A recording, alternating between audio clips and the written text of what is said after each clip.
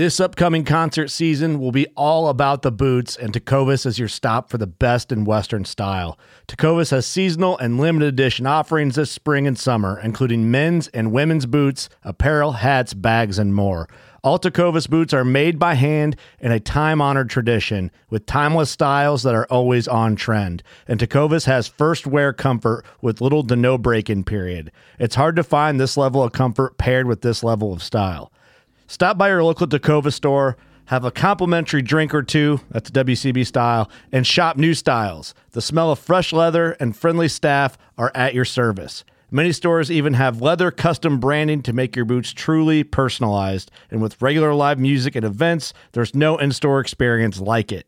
If you can't make it into a store, just visit tecovas.com. That's TECOVAS.com. They offer free shipping on all boots, as well as free returns and exchanges, and ship right to your door. Go to tecovas.com and find your new favorite pair of boots today. Fishing like a local isn't just about catching fish. It's about connecting with the environment and the people who call it home. It's about hearing the stories and traditions that have been passed down for generations and sharing unforgettable moments with the people you meet along the way. Fishing like a local is having an experience that stays with you forever. And with Fishing Booker, you can experience it too, no matter where you are. Discover your next adventure on Fishing Booker. Okay, before we get into this episode with the Bear Whisperer, Blaine Anthony, I want to take a quick minute and talk about SCI. BC's Interior chapter of SCI has been awarded Rookie Chapter of the Year and SCI Chapter of the Year. Two huge acknowledgements for this club. The work this organization is doing not only for this province, but as a representation for hunters worldwide, is getting significant recognition. If you guys hunt and you live in BC, you need to get over to www.bcinteriorsci.ca, click on that membership tab and join them today. Okay, I know I said a quick minute, but I got to give a quick shout out to Vortex Canada, not only because they sponsor the show, but I just love their products. I just picked up the new Vortex Razor 22x48 spotter. The clarity on this thing is insane. I was messing around with this thing in my backyard yesterday, and I was just blown away by how bright and clear it was. You know, I know it costs damn near an arm and a leg, but, you know, with their unmatched VIP warranty, you never have to worry about this thing. Just don't lose it. I can't wait to get this thing out in the field this year, you know, glass and caribou, which is something we'll get into later on down the road. But anyways, let's get into this conversation with Blaine here.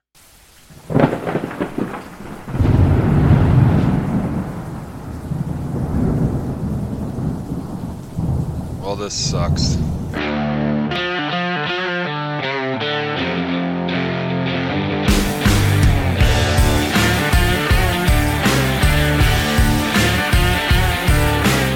So how you doing, man? Good. How are you?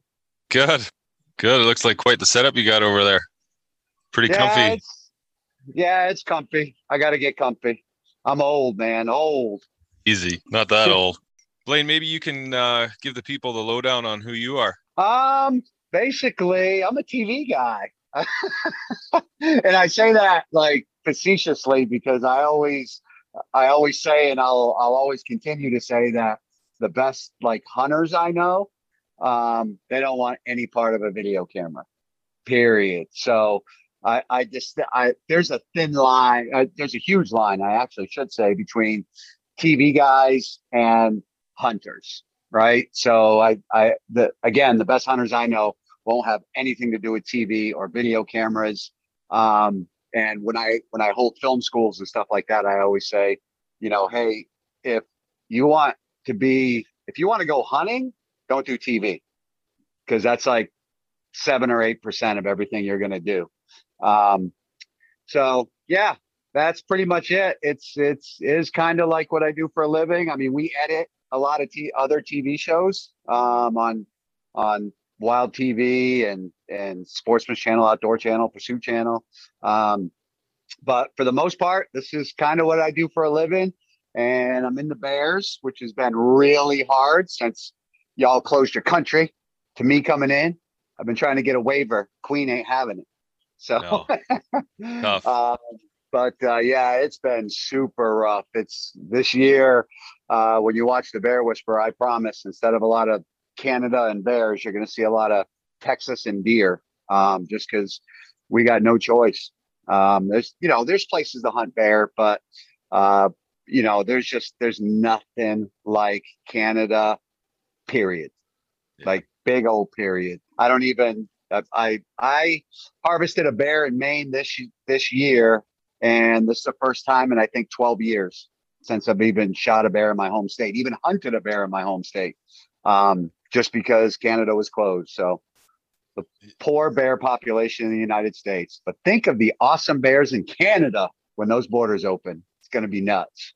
There's a handful of bears here. You might have to stay away from BC though. They're right now they're trying to shut down the black bear hunt up here. So what? Yeah, that's the new one. They took the grizzly away from us in 2017. There's a whole list of them right now. There's black bear, cougar, wolf, elk, sheep. So that's crazy, man, especially for a bear, because bears, here's what happens when if you're listening, if you do that, what's going to happen is the majestic, awesome black bear that's currently being hunted for conservation efforts are going to turn into big black rats with short tails. And I promise that's what will happen. And they'll be trapping them. They'll be paying people to kill them because they'll be in everybody's garbage cans. It'll turn into a madhouse. So you're going to elect to have bears starve in the woods rather than using a natural resource. Absolutely redonkulous. Yeah, it's crazy, man. It's nuts. But I mean, the stuff we have going up here in BC is just to blow your mind if you knew all the ins and outs of it. It's just I can't even imagine. So how long you been hunting for? I have been hunting probably not for as long as people think. I'm thinking maybe like 30, 32 years, something like that. My backstory is kind of funny. Unlike most people, especially on hunting television, it's, I grew up with my granddad taking me in the field or my dad taking me in the field. I didn't have none of that. And I mean, none. So I didn't even, the first time I hunted, I was 23 years old.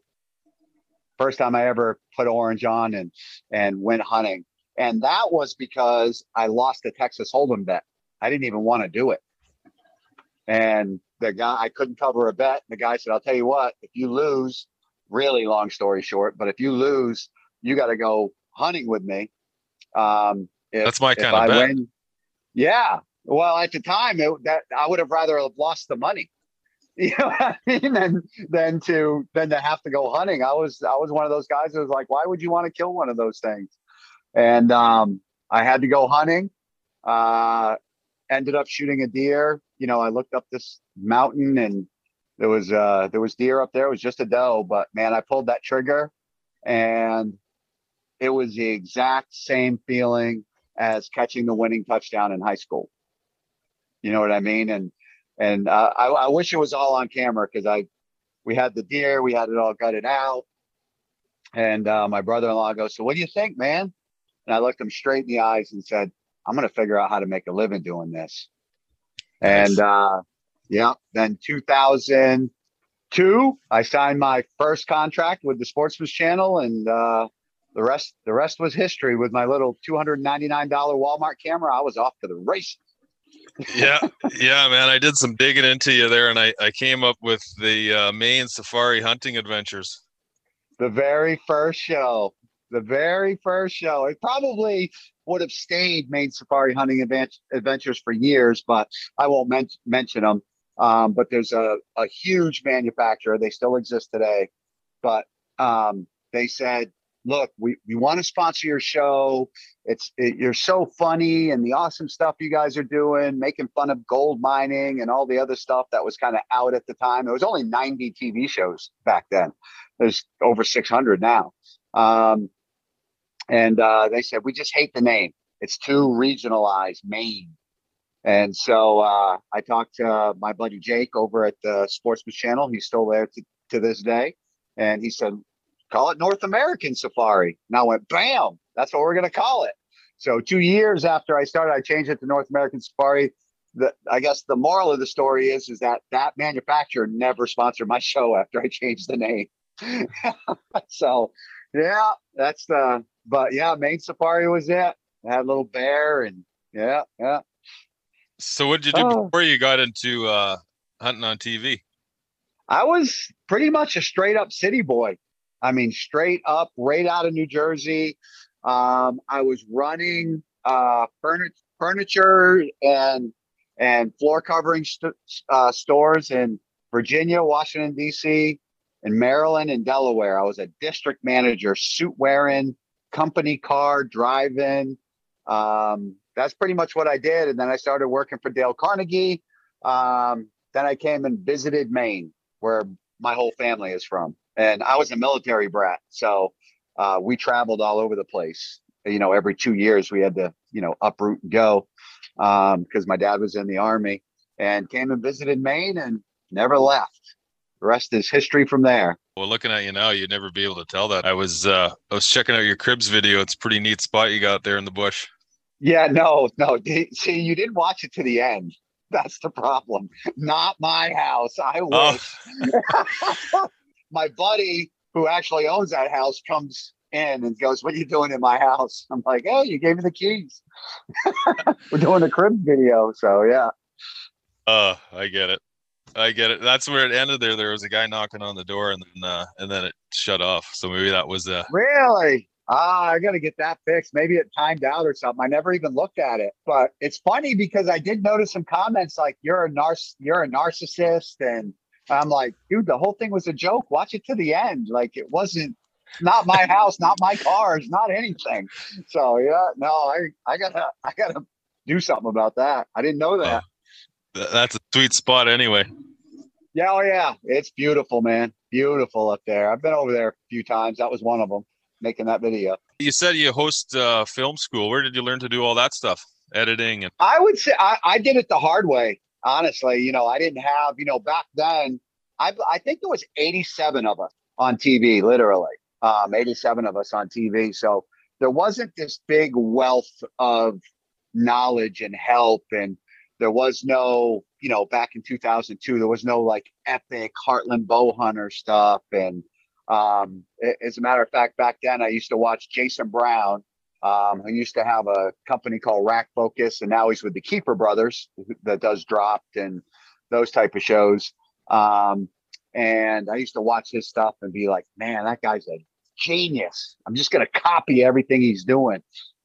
Jason knows I did that. So turns out I couldn't, because, come to find out the magic really happens in the field and with the personalities. The editing is, there's nothing, if you don't film it, you can't make it. It's just that simple. So, but yeah, I mean, that was pretty much it. My first paid gig was with A-Way Outdoors. They were on the Outdoor Channel way back then as well. And yeah, I just kind of learned everything the hard way. I mean, I did, the online training thing, still doing training things. I was just training a kid last week, Walker Witt, a couple of weeks ago, and he did training, and he was teaching me stuff like, oh, that's a long way about doing that. When you're editing, you just hit this button. I'm like, oh, so still learning every single day. Still love it. But I still think probably the best way is just doing it the hard way. The last guy I'd worked, I think he worked for me for 14 years, Jeff Osborne. He was 4 years out of college, and that's all he did in college was video editing. And I don't know if that podcast ever made it up, but I mean, he'll tell you that he learned nothing in school. Everything he learned at Nature Productions. The college was a joke. He could have just got out of high school and started working for me and achieved the exact same thing, rather than spending $130,000 on education that did not serve him at all. Not in the editing world anyway. So, yep. Yeah. You got a few shows on TV now. What do you got? You got The Bear Whisperer, Hitman. Yep. And I seen some advertising for another one there, Gorilla Squad. Gorilla Squad. Yeah. I don't What's that all about? That's basically, so here's the thing about TV, right? And I'm a realist. That's the number one email I get, right? Like, you're the last real guy on TV. So if you want to start your own TV show, and not so much on Wild TV or even the Sportsman's Channel Canada, But if you want to start your own TV show, especially here in the US, it just costs a pile of money. So everybody wants to be pro staff, or most normal people and smart people got a real job and they just bring a video camera with them when they go hunting. But to be pro staff, I don't think people realize this. So what happens is you're pro staff, and now you come to me and it's like, yeah, dude, man, you kill some big muleys up in Saskatchewan or whatever. And man, we'd love to have that footage. So here's the deal. I need you to buy this gun. I need you to buy this bow, these arrows, these broadheads, this camo. Essentially throw all of your hunting gear away and spend $4,000 or $5,000 and buy all the stuff that I need to air on the show. Because if you're not using this scope, I can't air your footage. If you're not using this gun, I can't air your footage. If you're not using this ammo, I can't air your footage. So as a pro staff guy, you're going to spend $4,000 just trying to get what the TV show is doing. And then the TV show next year switches from this archery company to this archery company. Now you're trying to sell your bow, and now you got to buy a brand new one. And it's really a financial hardship on pro staff guys. It really is. If anybody's legit pro staff, they can tell you it costs a lot of money. They're all under the illusion that they're going to get just piles of free stuff if they're pro staff. And that's pretty much gone away. Unless you're really an old school guy, or you've just been around for 5, 6, 7 years and you're supplying great footage, there isn't many producers, and I'm one of them. Or not one of them, however you want to say it. I'm not going to just give you free gear and take stuff from a manufacturer when they're going to get nothing back from it. So once someone proves themselves, then I can go to bat for them and say, hey, you need to send him an outdoor edge knife. You need to send him a new bow. You need to send him new arrows. Guerrilla Squad is a different system to where, number one, everybody on the Guerrilla Squad is pretty much a producer, meaning that everybody owns a little piece of this TV show. Everybody pays $50 a month in hopes that we make enough money to pay for the airtime, pay for closed captioning, pay for all the stuff that we need to go to air. That didn't happen this year, so Blaine had to pay for the rest of it.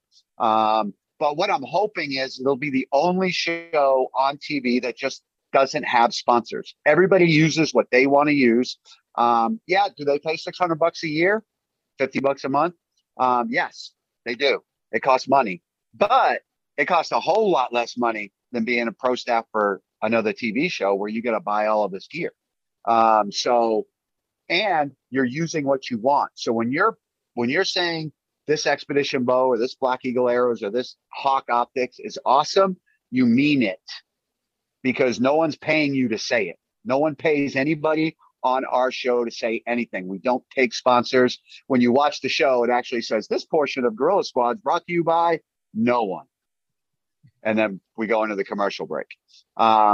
It's kind of cool in that aspect. And we're finding out, I thought it would be kind of cool. We're finding out that the viewers think it's awesome, right? It's not an infomercial. There's no reason for anybody to pimp anything unless it just comes out of their mouth anyway. Like, look what that broadhead did. Look what this whatever did. Unless it just naturally comes out, they're not out there pimping product. They're out there just hunting. So typically there's 3, 4, 5 hunts per episode because all the pimping isn't there. It's gone. So it's awesome. And we got some cool people on the show. We got a guy from Swamp People. We got which is on Discovery, American Hoggers, which is on Discovery. So we got some guys like that too. So it's pretty cool. Pretty cool. Yeah, man. Sounds like it. Guys just do their own filming, and you do part of the editing too, or they just send it to you ready to go, and then you take it from there? Yeah, no, we do all of the editing, all the closed captioning. So they just basically film and send us the footage, and pretty much that's it. So yeah, it's super simple. And anyone can do it? Anyone can do it. Yep. Yeah. I mean, the only thing we ask is that you're not a, fish and wildlife felon. That's it. Yeah. So, but anyone can do it. We got, honestly, most of the guys on the show this year submitted no footage. They tried, they're learning, you know what I mean? They're finding out that oops, the buck wasn't on camera, but I shot him. We got a great photo to put on Facebook, but no footage for a TV show. But they still love it. Nobody's pressuring them for footage. We don't. And this year we didn't get enough footage to do a complete season. We have best of shows because we just didn't get enough footage to do a complete season. So we're definitely actively looking for people. We'd love to actually have a whole crew up in Canada. We got a couple guys up there. But it'd be cool to get 10 or 15. And that's the other thing about the show. Probably the most important thing about the show is like, I'm not on the show hunting, right? I'll host if the guy doesn't want to host. If the crew member wants to start and end the show, it's all him, right? Like it's about them. But these guys and girls are family, man. Like there's no arrogance. There's no rock stars. They're just all like, it is a very large group that will be, and we get 10, 15, 20 more people on the crew. We will be a force to be reckoned with. You just can't ignore 40, 50 people on one team, as one voice. You know what I mean? And they're all just so awesome. As a matter of fact, we're all meeting. I'd have to get the exact date, but I think it's like the 18th of this month in Florida. And we're all just going to like hang out, have a barbecue, and, anybody that can make it. But a lot of people are flying in just to do that. And then if people want to shoot alligators or hogs, that'll be there for them too. But yeah, it's been a blast. I love that show. Love that show. What about you got another one there with Tim Silva, Hitman? Oh yeah. Big Tim Silva, former UFC heavyweight champ. 5-time. You guys sound like you have a lot of fun on that show. Yeah, we do. I mean, it's me and Tim are old friends. Actually, the funny part, I still give him crap today, back in the day, because he's probably 40 minutes up the road where he grew up and went to high school and all that stuff. And I remember I was sitting in a tree in Maine, whitetail hunting. I'm like, this dude should come hunting with me. How cool would it be to have the UFC heavyweight champ? He was the champ at the time. And I sent him a text. I got his text message. I got his text number and sent him a text. I said, dude, come bear hunting with me and everything. And he's like, yeah, dude, that'd be awesome. Then after that, he totally ghosted me. I'm pretty sure he like blocked my number. He was like, stalker alert, stalker alert. And today it's hysterical because we're awesome friends, and he comes up there and we're always trying to, the problem is getting me and him hunting at the same place. He just texted me and said, hey dude, come to Wisconsin on this week. And I'm like, oh, I'm going to be in Missouri that week. It's we don't get to hunt together that much, but and when they open Canada back up, we'll be spring bear hunting together for sure. That's one time that we always used to hunt together, but we just need those borders open. Trudeau. Yeah, don't even get me started on Justin Trudeau. So where do you guys usually hunt up in Canada? All over, or is there a specific province you hit up most? I probably definitely mostly New Brunswick. A friend of mine, he doesn't even have like an outfitter name. His name's Gerald Miller. He's technically and legally an outfitter, but we booked the whole camp. I call him and go, how many tags do you have? He says, I got 18. I go, okay, well we're going to show up with 18 people. And it's, New Brunswick definitely doesn't have the biggest bears. There's not, I've shot a booner up there 2 years ago. It's not like they don't have big bears, but, but I drive there, right? 5 hours. I'm at his place in Miramichi. Just can't beat that. If I want to go to BC, I got to get on a plane. So it's definitely easy for me just to pop across the border to go bear hunting or whitetail hunting or whatever. But you guys actually have, which I got to get up there. You guys can actually do some things. Hopefully you can continue to do some things that, like I got some video of a guy up in BC, like calling bears. That's super hard. People think that that's like calling coyotes. It's not. Bears are way smarter. They think, they recognize things, but man, you guys can actually get that done up there.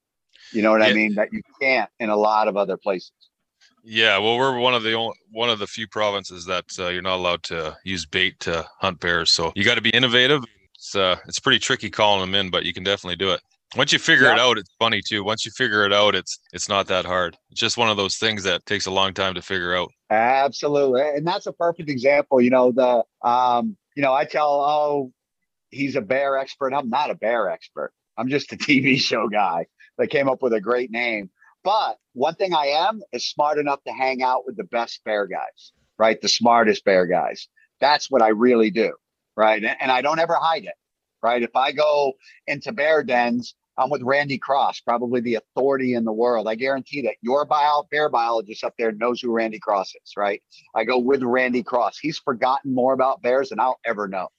And I don't hide that fact. If I go to BC to go bear hunting, I'm going to find the best bear guy I can that says, yeah, calling bears is tough back in the day, but I can do it now. That's the guy I want to be with, right? Like, I'm not going to go up there and pretend like I'm some kind of expert bear caller. Like, shit, not happening. We don't even have a spring season. And that's really the best time to call bears, right? Is during, I mean, I have the education about calling bears, but to actually do it, I'd be sitting there making weird noises in the woods for 5 days and I'd go home empty handed. I know better. Yeah, spring bear hunting, that's where it's at. I don't even hunt bear in the fall. There's just too much other critters to chase. So, yeah, I agree. 1,000%. And when did you start hunting bears?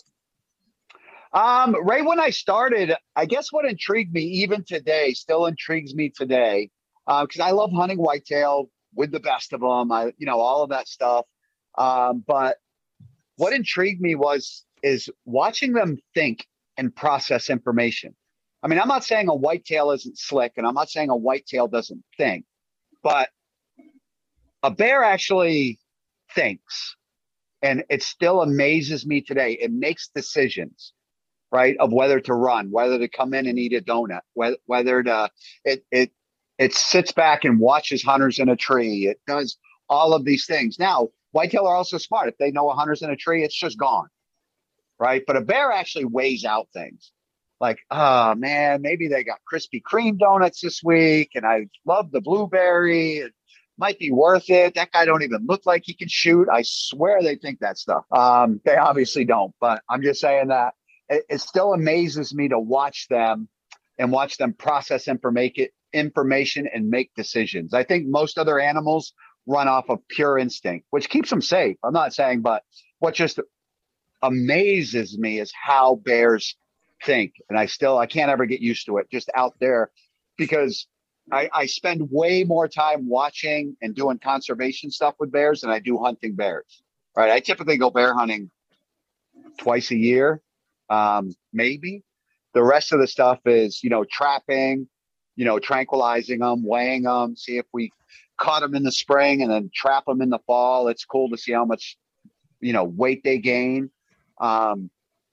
Just the information about bears. And then, again, just watching them process information, seeing where they go, where they den from year to year to year to year, how far of a range do they go? I mean, just that information is just way more interesting and cool than just constantly, hunting bears is awesome, but it definitely can get old, especially like over bait in a very high populated area. It's like, when I used to guide, I used to tell my hunters, I'm like, dude, don't sit there and stress. I swear they can feel it. If you sit in a tree, I hate to talk about my bear juju, but I swear they can feel it. And I said, there's donuts down there. They're coming. You just got to not make a mistake. Don't stress. But they've been coming to eat those donuts every single afternoon. They're showing up tonight. Unless you turn and look at every squirrel that comes by, they'll show up. Relax. So, yeah. They're pretty neat critters, man. What blows me away is their smell. Their sense of smell is just amazing. Insane. Can't beat it. You can show up with scent lock and just your eyeballs peeking out. It will do no good when it comes to a bear, man. If they're there, I used to tell my hunters, they always just come back and go, dude, you were so right. A bear will almost always lock eyes with you, whether you shoot it or not. If you shoot it, he will look into your soul before he comes in. But he knows you're there. He can smell you. He's just making the decision to come in. And that's where, getting a little bit lucky comes in handy. And I think that's why places like Alberta, when they have such a high success rate for, monster 500 and 600 pound bears, is because they let so many bears walk their entire life that the bear can lock eyes and still walk in and go, that guy don't shoot. He hasn't been shooting for 15 years. That's just going to be a bad day for that bear. But I think that's why they can harvest such bigger bears than we can in Maine. You know what I mean? Because they've let bears walk for so long that, that bear is, they're afraid, but they're making the decision it's worth it because for the past 15 years, Yeah, they haven't been shot at, so they haven't been shot at and the dude's still up in that tree. yeah, So I'm pretty convinced that's why they can get away with that. yeah, yeah, it's I find too, it's you gotta take the smell away from it. If you're not playing the wind, then you're screwed. Oh yeah, 100%. We hunt Alaska in the spring every year, and I mean, you're seeing bears that have never seen a human being. I am telling you, these animals are born with the fear of whatever we smell like. They are rarely curious when we're encountering it, and you can almost always tell that they've never seen a human being. We're 125 miles offshore, hanging out with the deadliest catch guys, going into shore to hunt bears. A lot of these bears have never seen a human being, but if the wind is at your back, you are wasting your time completely. 100% of the time, they are gone from hundreds of yards away, especially out there, kind of like BC, where you can actually, in a lot of spots, see a bear at a half a mile or a mile. If that boat gets too close because we take a skiff to shore and the wind is wrong, they're gone. That's it. You can't beat that nose. And I'm sorry for people if you air this actual video. Like, no, oh, you don't. Okay, all right. no, So no, I was gonna say I'm looking at you on a TV screen. I don't want people to think I'm shifty looking over. No, it's audio only, buddy. Oh, okay, cool. Man, I've got winded from a bear that was probably about 700 yards away. No shit. Really? Yeah.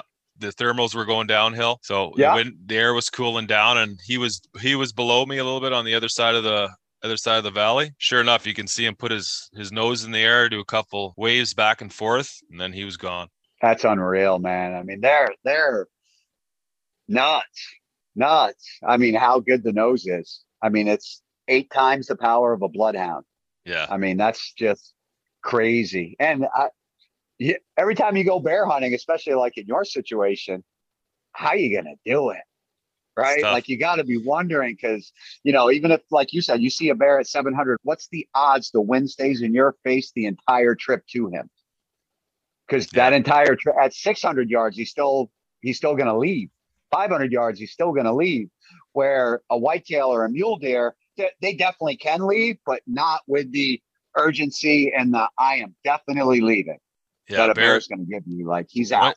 Once you're busted from a bear, he's gone. That's it. It's over. Right. That's it. Game over. Yeah, I found a pretty productive way. Still hunt there, creeping through the bush with my bow, and then once you get close enough to them, if you can lay the right predator colony, even if they smell you for some reason, they just come running in. Dude, that would be so awesome. That's so cool. So I haven't got to experience that yet, man. That's just, if I'm within range, I'm pretty much like, I'm just going to sit here and hope he walks my way. I don't have, but again, that's like, what you're doing. You know what I mean? I do not. I'm not that guy on TV that's going to pretend like, I made that happen. Like, again, I'm just smart enough not to try to make that happen. That would be ridiculous. I would just scare them off every time. If I get that close, man, I am just going to wait it out and hope they get close enough, calling them in. That would be some epic television, though. That's all I'm saying. It's you got to take it with a grain of salt because it fails a lot more times than it works. Yeah, has to be. And that's what people at home never see too, right? I mean, it's like the constant, they get to see the glory. They never get to see like the pain of like a legit difficult, like let's say Alaska hunt. It's legitimately difficult, but chances are all they're ever going to see is us having fun on a boat and then maybe a couple failed stalks and then me doing the stalk that ends up working. They didn't see the 30 that didn't work. The 20 that the bear busted us before we got off the skiff at a half a mile. Just again, like you said, nose goes up and he's like, that ain't good. And he's gone. I mean, running, gone. So yeah, they definitely make it look a lot easier than it actually is on TV. That's for sure. Because I mean, you got to, even with a GoPro, how many attempts would it take, to just go out and film that one purpose? And then if you got a cameraman, your odds get cut in half. Because now you got double the scent, double the movement, double the problems. And with a bear, that's the last thing you want is double the problem. Did you ever do any brown bear hunting up in Alaska? I have not, bro. And I'll tell you why. I like to keep it real. Dude, I cannot afford that. Are you like, my car didn't cost that much money. Like there's some, and I'm going to say cheap brown bear hunts. So when I say cheap, I mean $7,000 to $9,000 cheap. Still, man, like, no, I just can't do it. I mean, I love it. Number one, I love black bears, and I know, brown bears and grizzly bears and all that stuff. But I think if I ever do it, it'll probably like be in Russia. We were actually talking about doing it before the COVID hit. I had like 6 guys that were all like, I'm in. It's just it's like a black bear hunt. It's like $3,500. Oh, is that right? Yeah, it's obviously the airplane ticket to Russia is a lot more money.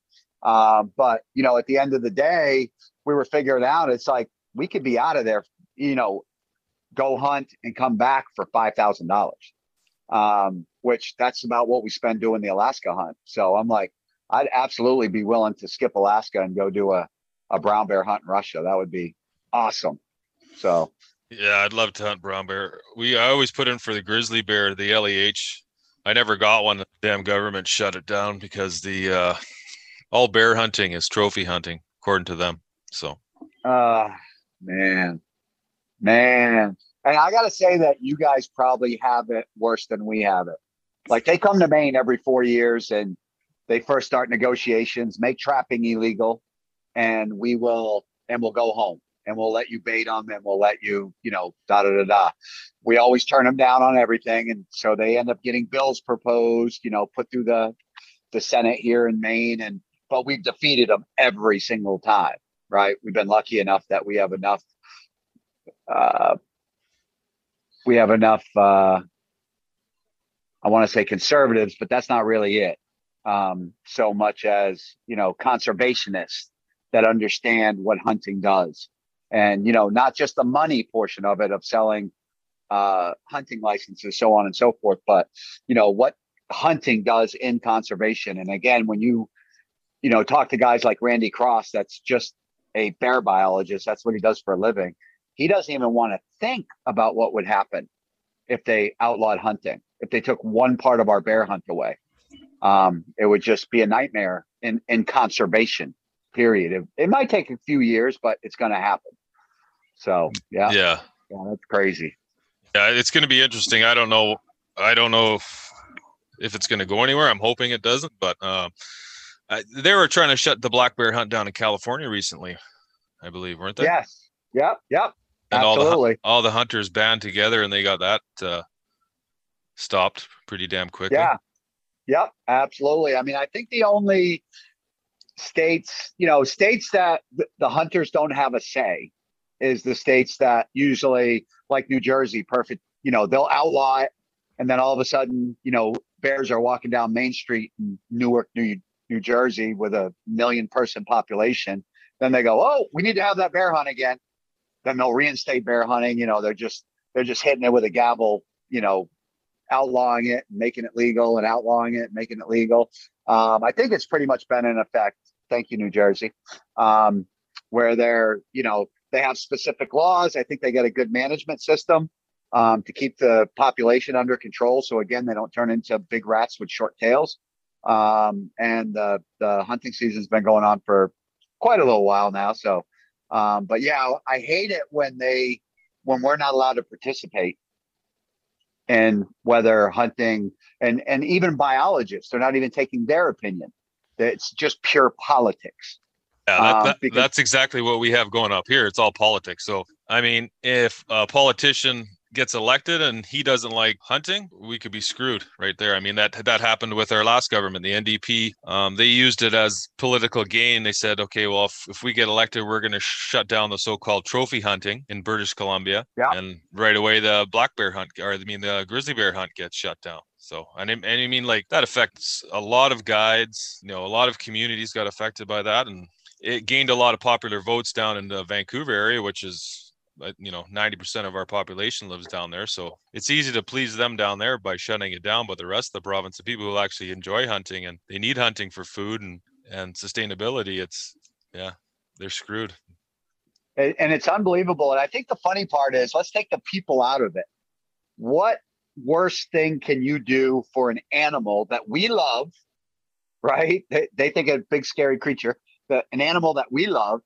What worse thing can you do to that animal is to make decisions on its life and well-being through politics rather than through biology and conservation.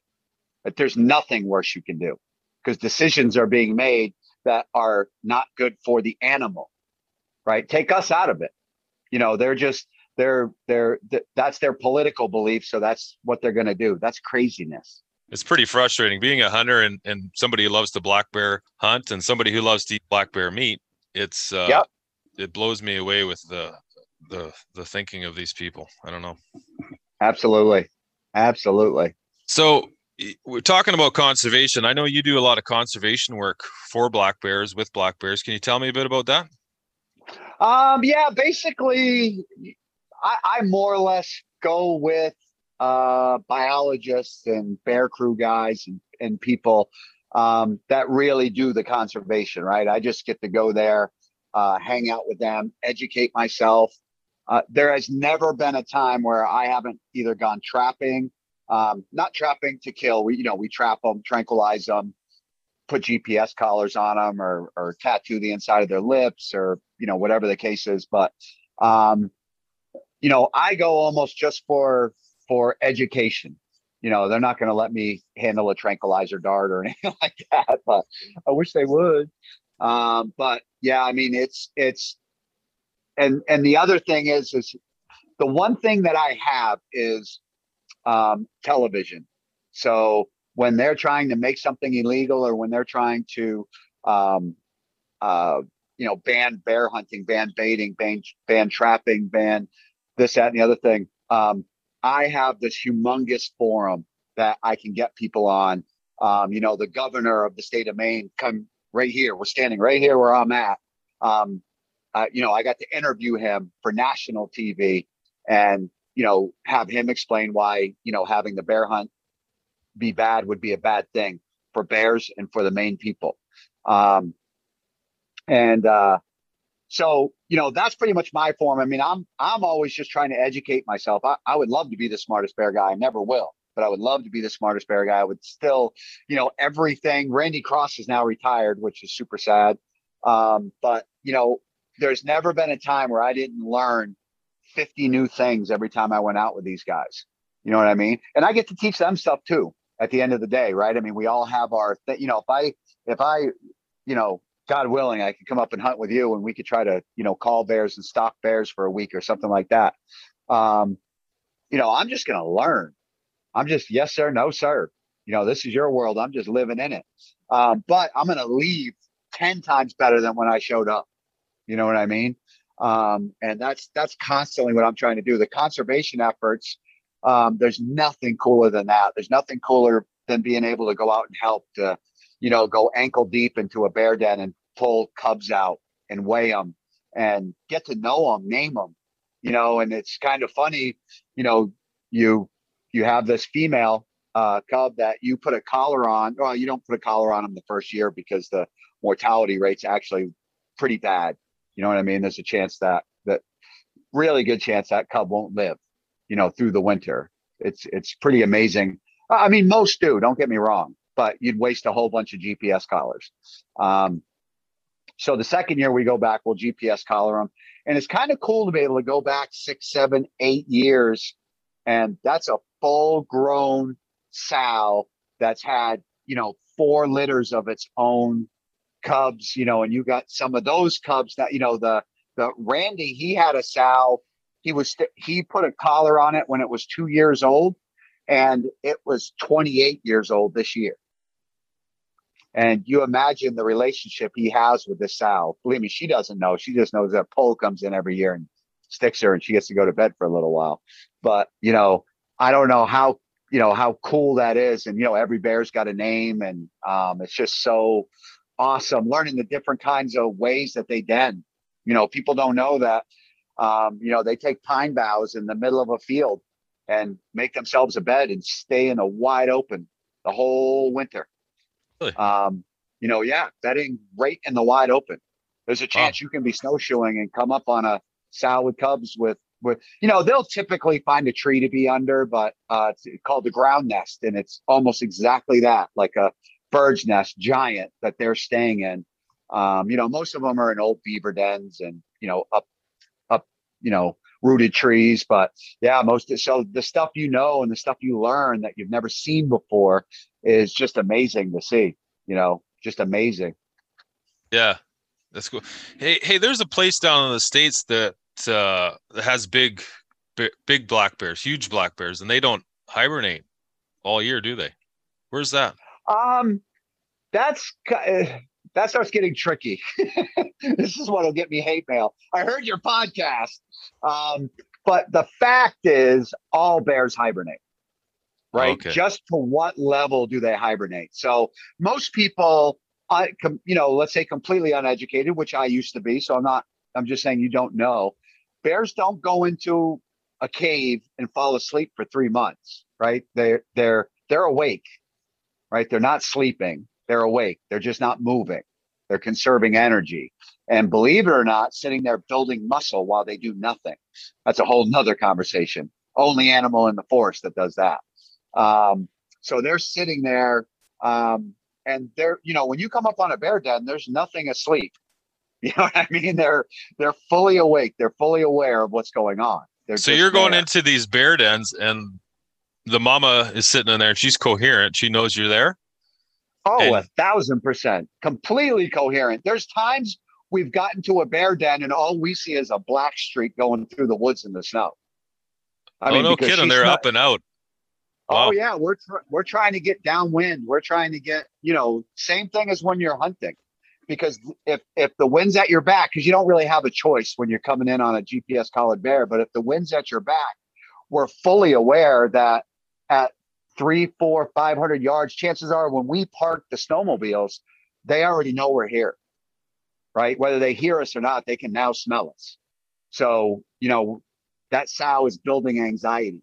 If that sow doesn't have cubs, there's a really good chance that GPS coordinator thing that we have just sees that bear getting further and further, and that bear will go find another den. So yeah, they're fully awake. They most of the sows we encounter they're not going to leave their cubs, right? And that's why we're there. We're there with sows with either first year cubs that they just had or second year cubs. So they stay in the dens with them for 2 years, 99% of the time, or they have second year cubs. And what's funny is the second year cubs, they're probably the most dangerous thing you got to deal with, because you can jab the sow and put her to sleep with a jab pole. But she may have 3, I call them second year cubs, but I guess yearlings with her that are anywhere from 40 to 80 pounds that are cowering behind the sow. Now you're going in with hand syringes. And if you get what Randy Cross calls is the El Diablo bear, I'll tell you what, a 50-pound bear that ain't having it will tear you up, plain and simple. Tear you up. National Geographic was down here when actually a bear muckled onto Randy's arm and just wouldn't let go, biting it, tore it to shreds. Yeah, I mean, even the 8-pound, 13-pound cubs, well, if they're nasty, they'll tear you up. If you look at the very first season of the Bear Whisperer, 2008 or 2009, we had 3 El Diablo 9-pound cubs that would just rip you up if your arm came anywhere near them, tear you up like little Tasmanian devils coming at you. That being said, super rare. Most sows, even when you go in, they just cower. They put their head into their belly and you jab them, you put them to sleep. Same thing with the cubs, and you pull them out. The first year cubs, obviously, you don't tranquilize them in any way, shape, or form. But yeah, they're fully aware, fully awake. They're not anymore. They definitely go into a state of almost lethargic, like they're hanging out. So a bear in Florida is doing the exact same thing. maybe will travel more during hibernation, right? Go from this den and go, they don't need food. They don't need, and they're not going to go into the dens maybe until the end of November or even December, where our bears are typically beginning of October, they're starting to den. But there's always a hibernation process for all these bears, one way or another. Now, people on the outside are going, oh, I saw a bear walking around in January. They're not hibernating. That's not true. You just saw a bear walking around in January. And that could have been hibernating, right? Because they don't go to sleep, right? They sit there, they tend with their cubs. Now, if you have the males, they're definitely a lot more likely to move around. If something's uncomfortable and something, all of the males that we've come across almost always are in an awesome den like Taj Mahal, because they're not taking care of anybody but themselves. You know what I mean? So they got time to go find an awesome place to den that's going to be warm and stuff like that. Kind of like your place on Cribs there. Yeah, exactly. It's right. It's like me going to Jeff's house while he's in Florida. Like, he doesn't know I'm here with his pool, and yeah. So what kind of test are you doing on these bears? We checking their weight, testing. Do you test blood or look at their teeth? Pretty much we're not taking blood samples or anything like that unless there's a reason to, which I've never been a part of. But definitely check the teeth. The biggest thing is probably some of the biggest information that we get is weight and where these bears have gone and where they've landed and so they're tracking them every single day. So where are they traveling? How far do they travel? And then, but they're pulling hairs out. They're again checking the teeth, how thick the hair is. The littlest, almost basic things is really all they're really doing. And one of the biggest important things is to replace that GPS collar. One, comfort for the bear, right? Because they're going to grow, especially those first 5 years, they're growing like crazy. Replacing that GPS collar is like a huge thing, but the hair density, I'm trying to think the weight.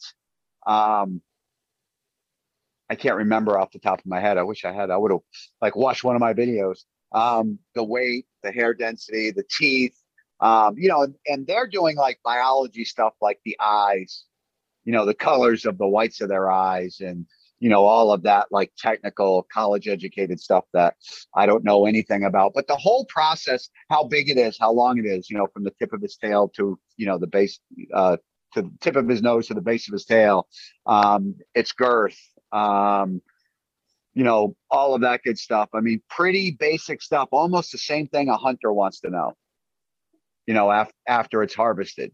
But, not so much on the biology side of things, like the whites of its eyes and the pretty basic stuff. You'd be amazed at how basic the process is, but it really does give a good indication of how it fared during the year, how it fared during the fall. And you wouldn't believe how many of these sows that we trap in the fall. So we see this sow was 123 pounds when we pulled her out of the den, and we trapped her at 190. Wow. Knowing how much weight's gained during that, that little bit of period. I think people would be blown away when when an outfitter elects not to weigh spring bears, rightfully so, because it is amazing that a 325 pound spring bear can be 600 pounds in the fall. It can be that drastic. Yep. So when you kill a spring bear that weighs 300 pounds, you did something huge. If someone goes, how much did it weigh? It's like, you shouldn't even give that information. How long was it? I killed a spring bear that was in New Brunswick that went from a couple of years ago from the tip of its nose to the base of its tail, 7 feet 1 inch. Wow. And probably weighed 350. Not impressive if you just give the weight. It's impressive. To me, it's impressive. Someone tells me they shot a 350 pound bear. That's impressive. But what that bear would have been in the fall is off the charts. Yeah. 600 plus, I would guess, at that kind of length. If he girthed out, it would just be crazy. Crazy. It's amazing how much they fill out through the year and what they need to sustain themselves through the winter. Absolutely. Okay, man. I think I'm gonna let you go here pretty quick. You got any bear stories you can share with us before we go? Probably nothing that no one hasn't watched on TV. If they're listening or I shared this, they're going, oh yeah, I watched that on TV. I can tell you about the 6 times that I've actually been, physically assaulted by a bear. And thank goodness 4 of those times happened on film.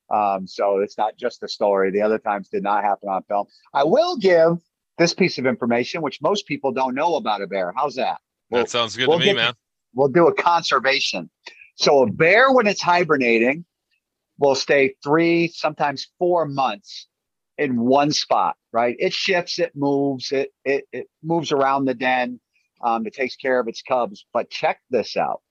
A bear is the only animal in the forest, because it does not go pee or poop. There's good biology words for that. Defecate. And it doesn't do those things, right? It's got what's called the plug. What it does do is it takes its own urine that it would normally pee in the woods during the summertime, converts the urine into muscle and grows muscle while it lays there and does nothing. No shit. The only animal in the world that can do that. That's so it can amazing. lay there, and that is amazing. I learned that just like 2 years ago. And I couldn't go on this 1-week venture with the Maine Bear Crew. And Twyla comes back with all of this footage, and I'm listening to the biologist talk. And I went, what did he just say? And I rewound it and I go, that's not true. I'm like, were they drinking? Like, you can't take urine and turn it into muscle. It doesn't work that way. Sure enough, it is a fact. Like that's the most amazing piece of information. I hate giving it to all of your people because, it's the thing I can always tell in hunting camp that people go, no, but I want the world to know it. I mean, it's an amazing thing that one animal can do that and no other animal can. Yeah, that's pretty neat, man. I never knew that. Yeah, that's way cooler than a bear hunting story. Just saying. Yeah. No doubt. That's pretty cool. Okay, man. I'm gonna let you go, but thanks for stopping by today and taking a bit of time to. Hey, actually, before we go, I'm gonna ask you something. What's with you not liking turkey hunting? Oh, I don't even have a reason, right? So like, I wouldn't want to, like, personally, I got nothing against it. I personally wouldn't want to trap a bear and then walk up and shoot it. Right. I've been with piles of trap bears. We just tranquilize it and let it go. But I wouldn't want to shoot it. I don't hate the guy that doesn't. I just don't want to do it, man. Like, I think it's because they live in my backyard and they eat in my feeder. And I don't find it, like, every time I kill one, I go, well, that was awesome. It's just not challenging enough. Yeah, I think that's what it is. It's just not. I'm just not a bird guy. I don't hunt ducks either. I appreciate the challenge and the constant excitement of hunting ducks. It's just not my thing. I don't know, man. I get lots of hate about me hating on turkey hunting. But what they don't get is I'm not hating on turkey hunting because I will go every single day. But I'll be a cameraman. I just got no reason to want to. I bet you it's snowing. It's snowing. I bet you I could shoot a turkey out my window right now. It's in my feeder. Well, I've shot a handful of birds and it's never been that easy. It's usually I find turkey hunting like golf. You just love to hate it. Yeah, you just come on down. When they open the borders, bro, just come into and I'll be like, you can just sit on my back porch. We can eat waffles, drink coffee, and just shoot one right there. Boom. Best kind of hunting ever. Sounds like a deal. We'll swap a hunt. You come up and we'll still hunt black bears and call them in with our bows, and I'll come down for a turkey hunt. I won't feel like that's fair, but I'm in. Okay, man. It's like trading a Lamborghini for a Yugo. Yeah, no. Okay, man. I'm going to let you go. All right, brother. Talk I appreciate it. Okay, Thanks, bye. man. Bye-bye. Can you believe that? Wow. I guess it's all worth it.